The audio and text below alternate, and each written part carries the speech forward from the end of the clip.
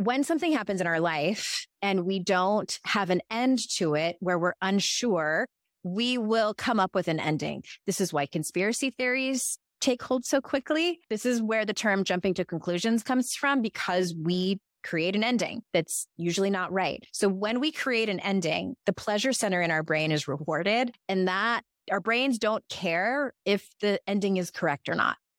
Welcome to 52 Weeks of Hope. This is where you learn how to make that lonely ache vanish and get rid of that nonstop inner critic. Learn self-compassion and give yourself grace.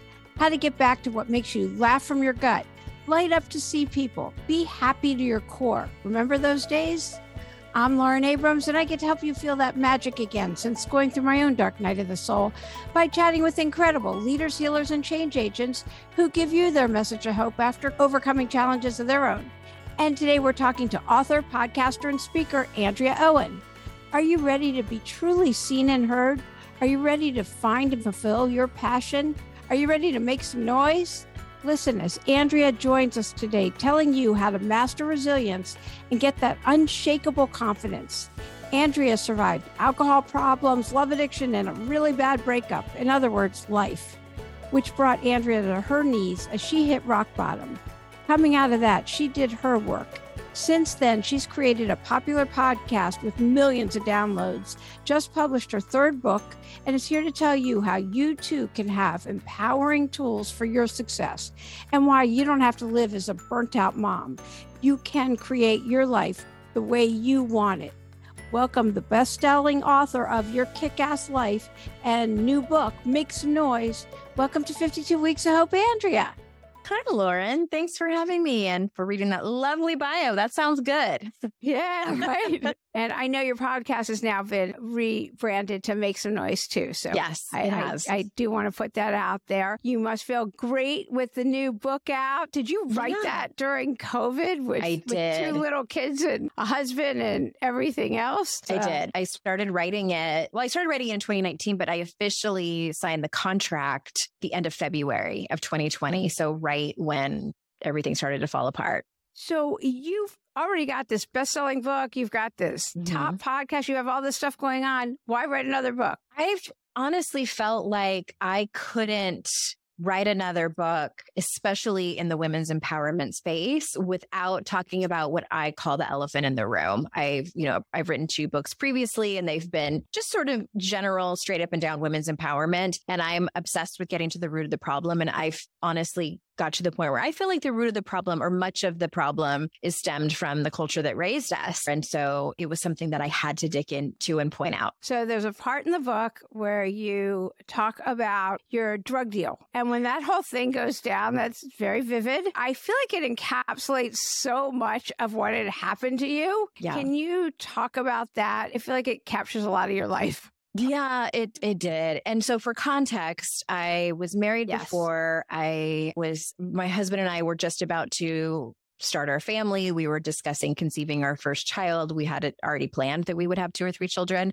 And he had an affair with our neighbor and got her pregnant. And so I was devastated. We divorced, and I'm skipping over a lot. Yeah, we'd been together for 13 years. I was absolutely devastated. And so I started dating again and met someone fantastic, and I fell in love. And unfortunately, he was very sick with what we thought was terminal cancer. He told me he had cancer. He wasn't sure if he was terminal or not. He had found a medication that he could not get here in the States, but he could get it down in Tijuana, Mexico. So we were going down to Mexico just about every weekend in the summer of 2006. I was living in San Diego at the time. It's where I'm from. And to get his medication. And he had sent me down there one time to get it by myself. And I was scared. And there was one particular night we were down there and all the legitimate pharmacies were closed. And we're walking behind this alleyway and he sees 2 men standing there. And he says, wait right here. And he walks about 30 feet away from me. And he asks these men kind of in a low voice, hey, do you guys know where I can get any oxy? And obviously, I could not unhear what I had just heard. And I had suspected that he might have a problem abusing prescription painkillers, but I wasn't certain.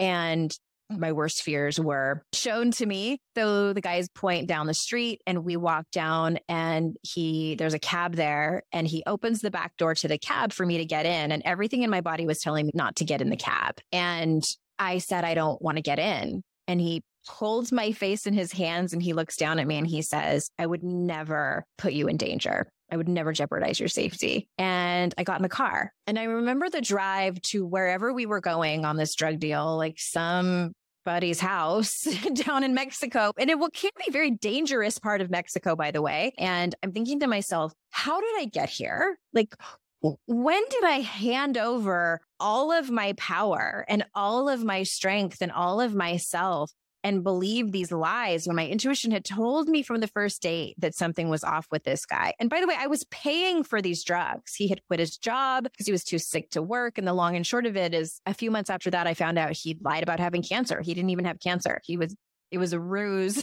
to cover up his drug addiction. So you were supporting him. I was enabling his drug addiction. And at that time, I was not a user. I think that I just got out early in terms of, my addiction to alcohol. People ask me all the time when they find out, like, were you using with him? I said, surprisingly, no. And I hadn't even been around addicts. So I didn't understand the depths and the lengths that people with that kind of addiction would go to. I was so shocked by the whole thing. Like, what? But then when I, landed in the 12-step programs, realizing that, yeah, that's a reasonable thing that an addict would do. But anyway, that was truly like one of my rock bottom moments when I had a moment of clarity where I had realized what I was doing. And it was sort of like I had removed myself from the situation and was watching and just thinking like, what the is going on? But then I continued the relationship. Like, it still took me a few months to get out. That encapsulates a lot of what happened. And how did you end up finally meeting your husband, who you talk about? I mean, part of your bio says, and in your spare time, you like to make out with your husband, which I love. Yeah. I mean, it's nice to have a good, steady, normal guy. Who's not an addict. Like, sometimes I'm like, are you sure? Yeah, I know. My husband drives the speed limit, stays in his lane, follows all the rules. Like, he, even when no one else is, and not that he, doesn't have his own. Did you do the work first and then meet him, or you guys just met? No, okay. I was a raging love addict, Lauren. Like, no, I was like, let's move in together. And I laugh now, but he wasn't laughing in my therapist's office. He was easy pickings, I take it. He was so easy. And like, in a way, he kind of rode up on his white horse and rescued me. And my family was like all for it. They're like, yes, take her. She needs saving, which is another conversation for another time. But no, I was still very much love addicted. And it's kind of a funny story because my sister had introduced us before I even started dating the fake cancer guy via email. She had met him and kind of vetted him and said, I met this guy. He's single. He's really cute. He seems like normal and stable and like owns his own home. And my sister is an orthodontist assistant and he had come in for braces. And that's how she met him. And I was like, he's a 33-year-old man that has braces. Like, I don't want to meet him. Like, that's what Anyway, I'm like, fine, give him my email. And so he and I were emailing, never got a chance to meet because he was traveling a lot for work. And I had just started dating the fake cancer guy. So then we didn't talk for months. And then he happened to come into the office where my sister was working. And he said, hey, how's your sister, Andrea? I never got a chance to go out with her. And everything had just fallen apart. And she said, actually, she's really bad. She might need a friend right now. So he called me and invited me to like go on a hike with him. And I said yes. And it was kind of nice for the first couple of months because there was no pressure. We were just friends and we talked about life and like what we wanted for ourselves and about personal growth. And I was at such a turning point in my life and he was just easy and wasn't creepy, which was nice. And not creepy. No, he wasn't. See how low the bar gets when you're with somebody who lies about cancer. I know. Takes you on drug deals. Takes you on drug deals and makes you pay for it in a dangerous country. You just want someone who's not creepy. The bar was low. No, he truly set the standard. And then it's a really cute love story. He sat me down one day and like professed his love to me. And I said, okay, let's go for it. So it wasn't until a couple years into our marriage, actually, that I got sober from alcohol. I had been in 12-step programs for Codependence Anonymous, for love addiction. And then coincidentally, but you'll know it's kind of not a coincidence, Lauren, like my drinking started to pick up speed when I wasn't symptomatic in my codependence and my love addiction. I picked up the bottle instead. And so that quickly started to run away from me. And luckily I had enough of the programmed in my mind that I knew what was happening. And I was angry about it for a while. I didn't want to quit drinking. I was like, this is my last thing and don't take that away from me. But I knew my intuition told me I needed to quit. And I just celebrated 10 years. Oh, congratulations. Thanks. Yeah. I know what to do with my marbles now. Yeah, right. I know. No, I saw one of your episodes had mentioned that you had 10 years of sobriety recently. So congratulations. That is Thank you. Great. And then you have this make some noise. Why be quiet, right? Yeah. So when you talk about building superior stories, because that's how we connect with each other, is telling our stories, not cleaned up. Is that what you mean when you talk about telling superior stories? No, I'm actually talking about the stories that we tell ourselves. Oh, so go ahead. Talk about that. We can. Well, and I'll talk about brain science for just a real hot minute here. We connect with stories, as you just said. We are wired for them, and our brains also really love to see a beginning, a middle, and an end. That's why when we read a book or see a movie that has like an undefined plot, which it doesn't happen very often, producers and directors won't let that happen, but sometimes it does. And we're left confused and like, what just happened? It's because our brain wants a complete story, beginning, middle, and end. And when something happens in our life and we don't have an end to it, where we're unsure, we will come up with an ending. This is why conspiracy theories take hold so quickly. This is where the term jumping to conclusions comes from, because we create an ending that's usually not right. So when we create an ending, the pleasure center in our brain is rewarded, and that our brains don't care if the ending is correct or not. So this is why we so often come to conclusions about ourselves when, for instance, when I had been through my second very much failed relationship, I made up a story that I was bad at marriage. I was difficult. I was too high maintenance. I was too hard to be married to. I was too outspoken and direct and crazy. I believed my ex-husband. And I mean, that's just one example of many that we make up about ourselves, that we make up about other people, that they're mad at us, and on and on and on. So I talk about how to recognize that when we're doing it, when we're making up those stories, and that there's nothing wrong with you. It's just part of the human experience and how our brain processes things. So it's not about stopping it altogether. It's about recognizing very quickly when you're doing it and having self-compassion and choosing another narrative. And I love the way your book gives solutions. Mm-hmm. So how do you create a new narrative for yourself so that you're not telling these sabotaging stories? Right. Well, and I also want to just, as a caveat, side note, very much are cases of, a mental illness. Like I have diagnosed anxiety disorder or depression where your nervous system just cannot do that. So I just want to say, if the tools aren't working, probably is something going on with your nervous system. And that is better helped by a trained trauma therapist or medication or things like that. So I always want to say that, because I don't want people to think like there's something wrong with me because I can't do it. It's really that part of recognizing that you're doing it. And that can honestly be sometimes the hardest part, is noticing it very quickly when you are making up a disempowering story, negative self-talk, as we call it. So if you find yourself stuck in making a decision, in completing your goals, in having a hard conversation, there's probably some disempowering narratives going on. So I would ask yourself some big questions, like, what is the story I make up about this? What are just the facts with this whole thing? And then write them out.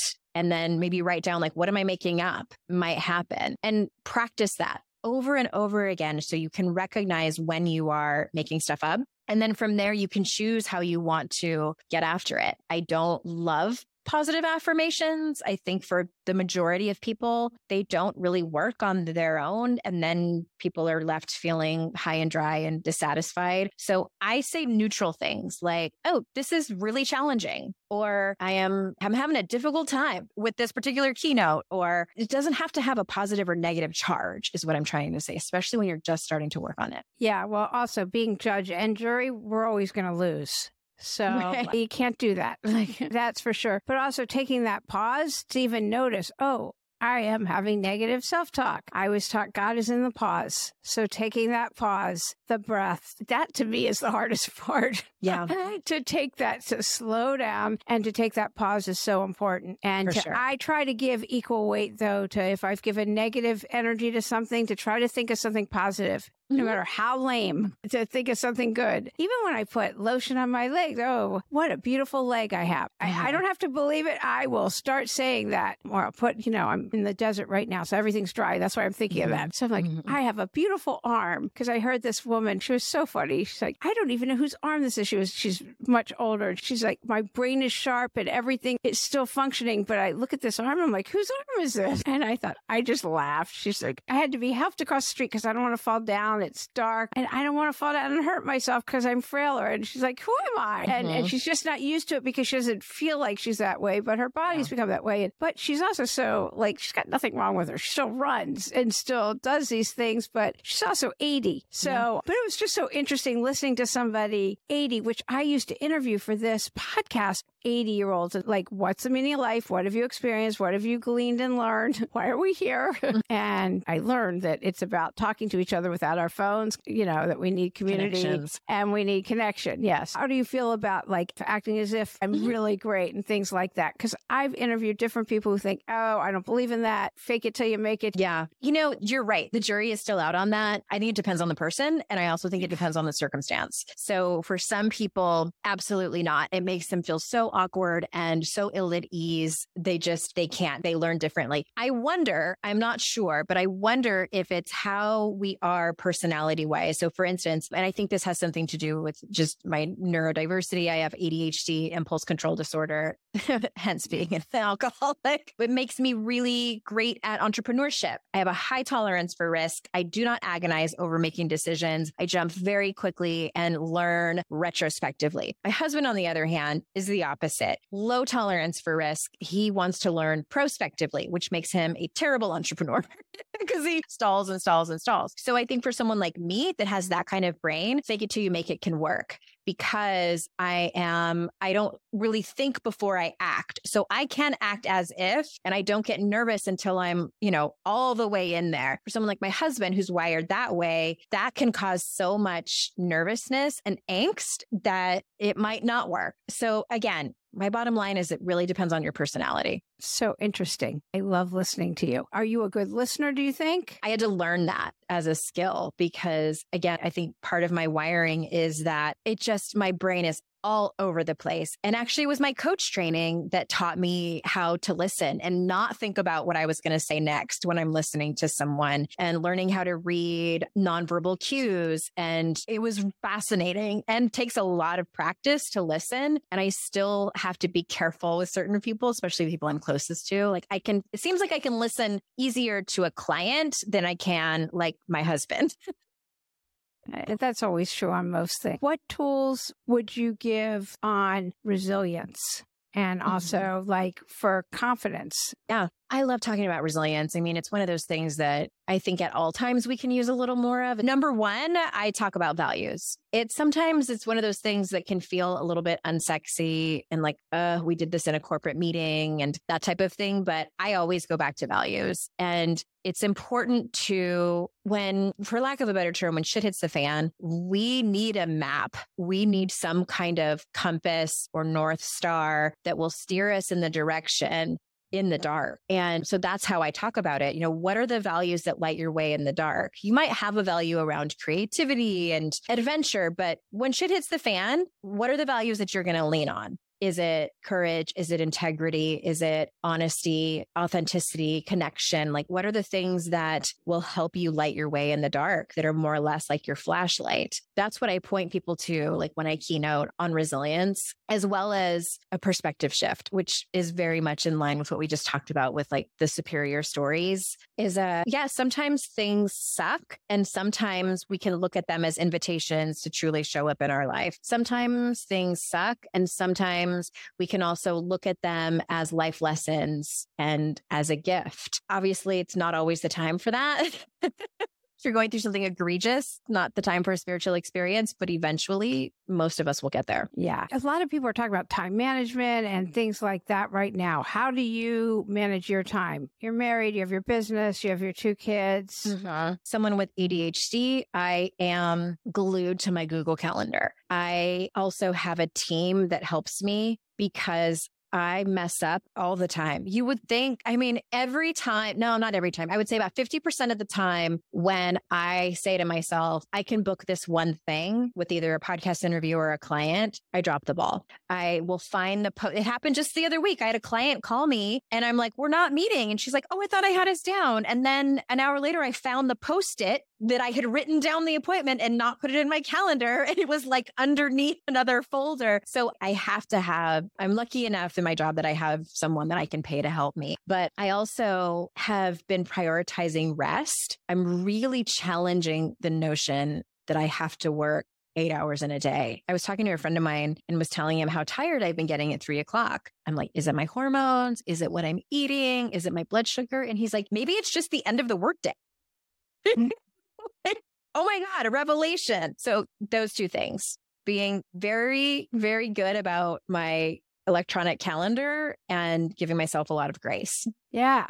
Grace is the best. Mm-hmm. Yeah, it sure is. Yeah, absolutely. Now, what would you tell somebody who has this dream and this thing they've been wanting to do, but they're afraid to jump? And that goes back to confidence. They have just this idea, it's something they want to do and they're just not going after it. And they're not going after it. There's so many avenues we could go down based on this conversation. We can talk about self-sabotage. We can talk about, is there some kind of grief that you're experiencing that's unprocessed? We can talk about any blocks that they're having because of, I don't know, their family of origin issues. And there comes a time, I believe, where that doesn't matter anymore. It's still going to be there, whether you do the thing or you don't. And you have to just do it. And it's so easy for me to say that, right? What I think can help a lot is some form of accountability, whether you have a friend hold you accountable. Some people do really well, respond really well to something that's punitive. Like, I'm going to start this podcast, Lauren, and if I don't do it by December 1st, mark my words,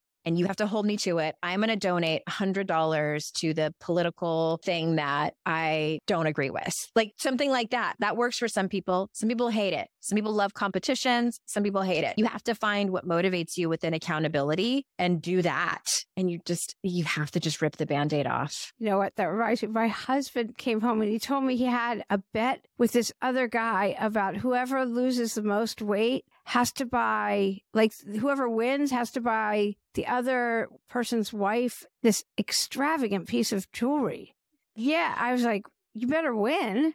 Like, wait, what? And then someone else said, why aren't you donating it to charity? Why are you giving it to, anyway, it was the most absurd thing I'd ever heard. But I was like, okay, and I was like, I had to step back. And then I asked him a month later, because I stepped back. I wanted nothing to do with this. Yeah. It ended up the bet was off. But I was just like, he said his dad had done something like that years and years ago. It's like, I had never heard of such a thing. But the opposite political party, I would not have stepped back. It's like, I am just too... that would have incensed me. I had a friend who did that about flossing her teeth. She told herself that, and this was back in 2016, she told herself that if she missed a day of flossing, that she would donate to the candidate that she did not want to win. She did not miss a day, and her gums were healthy. That is so funny. Yeah, that would definitely do it. Do you have a message of hope you want to give? I think, you and I were chatting before we started recording about gratitude, and it can feel like one of those sort of trite, cliche sounding things that people always hear in the circles of personal development. And I always think cliches are a cliche because they're true. And in terms of gratitude, I invite people to find the method of gratitude that works for them. Some people like to just write things down in the morning or at night. I find it more helpful for me to express gratitude in the moment when I'm thinking of it. So in this moment, I am thanking you, Lauren, for inviting me on your show. I'm so glad that I got to meet you in person. When was that? Last month? And that we got to chat. And I'm just so grateful that I got to go to that conference and meet other women and non-binary folks. And I'm just glad to be on this call with you. Yeah. Oh, I love that. And I exchange gratitude lists with my friends every day. And we've been doing it for over a decade. Wow. And we all feel so close and so connected no matter where we are. And it's an amazing experience. And gratitude raises a frequency, the vibrational frequency. You can believe that or not. I don't really care. And it's made me always conscious of gratitude. I have been grateful for years and years. It's really synonymous with me. I mean, if nothing else, when I'm meditating, if I'm doing some meditation and my head's always going or whatever, I'll just come out, breathe in gratitude, breathe out fear, breathe in gratitude and breathe out fear, and keep it that simple. But I'm grateful we got to do this. It's always fun. I mean, I was looking forward to seeing you again, even virtually. Yeah. And that is always a message of hope because it makes me smile. Gratitude makes me smile. It makes me happy. And there's always something to be grateful for if we're alive, we're breathing. And that means there's hope. So I love that as a message of hope. That's perfect. Thank you. Yeah. Is there anything that you wish I had asked you and I didn't ask you and you would really like to mention now? Sure. So my book is out, Make Some Noise. And there are two things. There's a free workbook if anyone buys the book and wants the workbook. The workbook looks gorgeous. It's really great. It's like 65 pages too, because I ask over 250 questions in the book. And we'll have all the links on the website too. Oh, this was so fun. Thank you so much for being a guest today on 52 Weeks of Hope. Thank you for having me. And thank you everyone for listening. I hope you enjoyed this week's episode and take with you Andrea's messages of gratitude. I'm so grateful for all of you. Resilience and authenticity, staying true to yourself. Such great messages to take into your week ahead. Be sure to tune in next week when there's a special episode on acceptance, resilience, and staying in the game no matter what. How we just keep going no matter what's happening. You just never know what miracle is going to happen for you just around the corner. It can come from just showing up every day no matter what's happening. It can happen at any time. It's such a great episode, how everything could change in an instant. It reminds me, I have a friend, her whole life changed so fast. Within a year, she met her soulmate, bought a house, got married, and was pregnant. That was all within a year. That was a few years ago. They're still together. She's got a couple kids now. And it's just from showing up every day and not giving up. That's what that episode reminds me of. Anyway, it's all about resilience and staying in the game no matter what, and not listening to our heads. If you haven't already, please subscribe to the podcast. If you just go to 52weeksofhope.com, there's a button on the website. Click the link to subscribe and review. It's really appreciated if you could please review and subscribe to the podcast. All the podcasts are also on there. The show notes, everything that Andrea talked about, her book, her journal, all of it. The workbook, it's all, you have access to everything from the website at 52weeksofhope.com. If there's anything that you would like us to address, any pain points or anything like that, any particular teachings, just let me know. I'm working on a special series right now for burnt out type A overworked moms. It's amazing. I have the most amazing guests for it. I'm super excited for you guys. So that's what I'm working on right now. You can just, if you go to the website, that's how you can reach me or DM me however you want. I'm Lauren Abrams. Thanks for listening.